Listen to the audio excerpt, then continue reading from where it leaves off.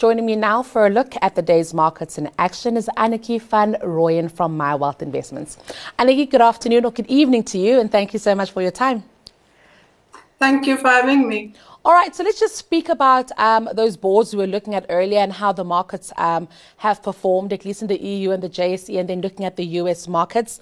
A sea of red in the US, upbeat in the EU, and a little bit mixed here at home. And I guess that's all because we're all waiting to get something from the US Fed. Yes, indeed. Quite a volatile down the market. We kicked off up 2% on the top 40 index, and then ended up giving back some of that towards the end. And there were quite a few unconfirmed reports going around, as you have already mentioned, especially the one from China, where it was said that there will be a change in COVID policy, basically. So that was extremely positive for the market. You can think for yourself, not only Naspers and Prosus would benefit by that, but also the commodity stocks. So then the report, well, it was denied by one of the government officials later in the day. And then also quite a lot of economic data coming out, mixed bags, I must add. So the ISM manufacturing and the job openings in the US, and that's really what turned things around this afternoon. ISM came in worse than expected because the previous month was revised upwards. And that was good news because it's bad news, yes. because then the Fed will think that inflation is coming down, so they won't be so aggressive. But then the job openings, they shot the lights out, and that is a little bit of a concern because the Fed speakers have been very vocal about that they want to see fewer job openings. They don't want to see people losing their jobs, but they do want to see fewer job openings. So that in a nutshell. And then, of course, I don't want to do all the talking here, but it's okay. It's okay. Let me hand over to you. All right. So I think let's stay with the US Fed. I'm very keen to see also fewer job openings. So what does that mean? Does that mean that we need to get people as employed as soon as possible? Does that mean that companies need to have less demand for workers? What exactly is the ideal then situation for the US Fed? What they have said before is that they want to see that job market cooling down. So they do want to see companies hiring less people. Sure. I mean, for me, that's wild. It's a completely different problem to have, Annetjie. I can't imagine that for us, but I do wish it on us one day. Okay, let's bring it back home now. Sibanye-Stillwater, still on the job front, I guess, there. They're restructuring, or they're in a consultation process to restructure some of their gold operations. Now, we know that their gold operations, that's where we saw that, I would call a wild strike earlier this year. It went on for very long. It was terrible for the share price, terrible for goodwill, and just, everyone's sentiments about the company. But it seems that they've gained all of that back.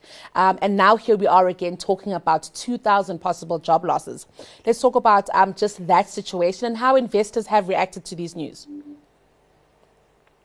Well, I think, the fact that they have settled with AMCU was positive for that share price. So they've entered into a 5-year wage deal at 6% per annum, which I feel is a win-win for the employees or the workers plus the company. So the fact that they've now announced the possible job cut of 2,000 workers at Beatrice and Kloof, those shafts, unfortunately, are not sustainable, so I don't think one can blame the company for what they have to do to run a viable business. Yeah, I think we'll definitely be trying to get a hold of Sibanye here on the channel just to really speak to them about then what happens to those 2,000 people, especially in South Africa's economic times now. Okay, let's move on to Sanlam now. A great day for Sanlam and their deals. Their Sanlam MTN deal has gone through. The Alex Forbes deal also through. So Sanlam really changing a little bit. Let's talk about some of these acquisitions and mergers and moves that they're making and where the business might be trying to go. Yes, very, very wise initiative, I would say, on the part of Sanlam and MTN. Sanlam now has the opportunity to tap into that huge subscriber base of MTN, and I mean, we all know that MTN is right across Africa.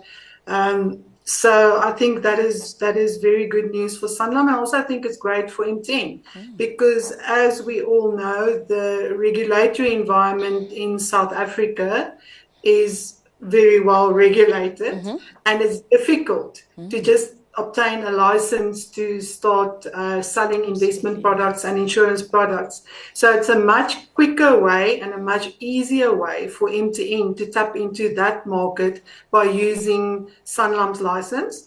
Plus, the other benefit that they get is the fact that Sanlam carries the risk. I think it's a win-win for both companies.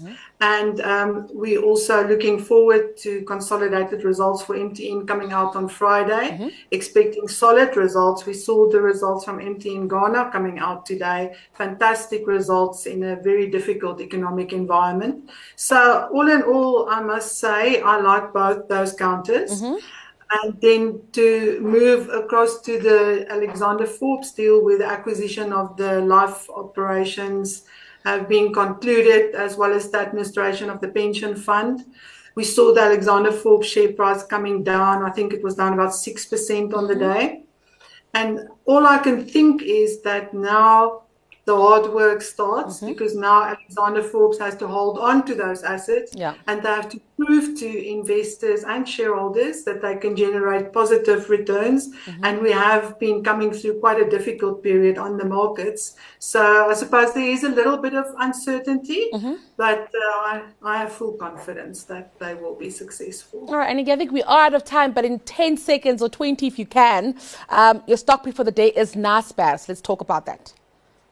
Yes, definitely Naspers. I think it's attractive at these levels, and I like what management is doing by selling off some of their Tencent shares, repatriating those funds to buy back their own shares at a 50% discount. And management is actively trying to close that discount, so I'm more than happy to be along for the ride to close that discount. All right, fantastic. I think lots of Naspers fans right here on the channel. Thank you so much for your time, Aniki. That was Aniki van Rooyen from My Wealth Investment.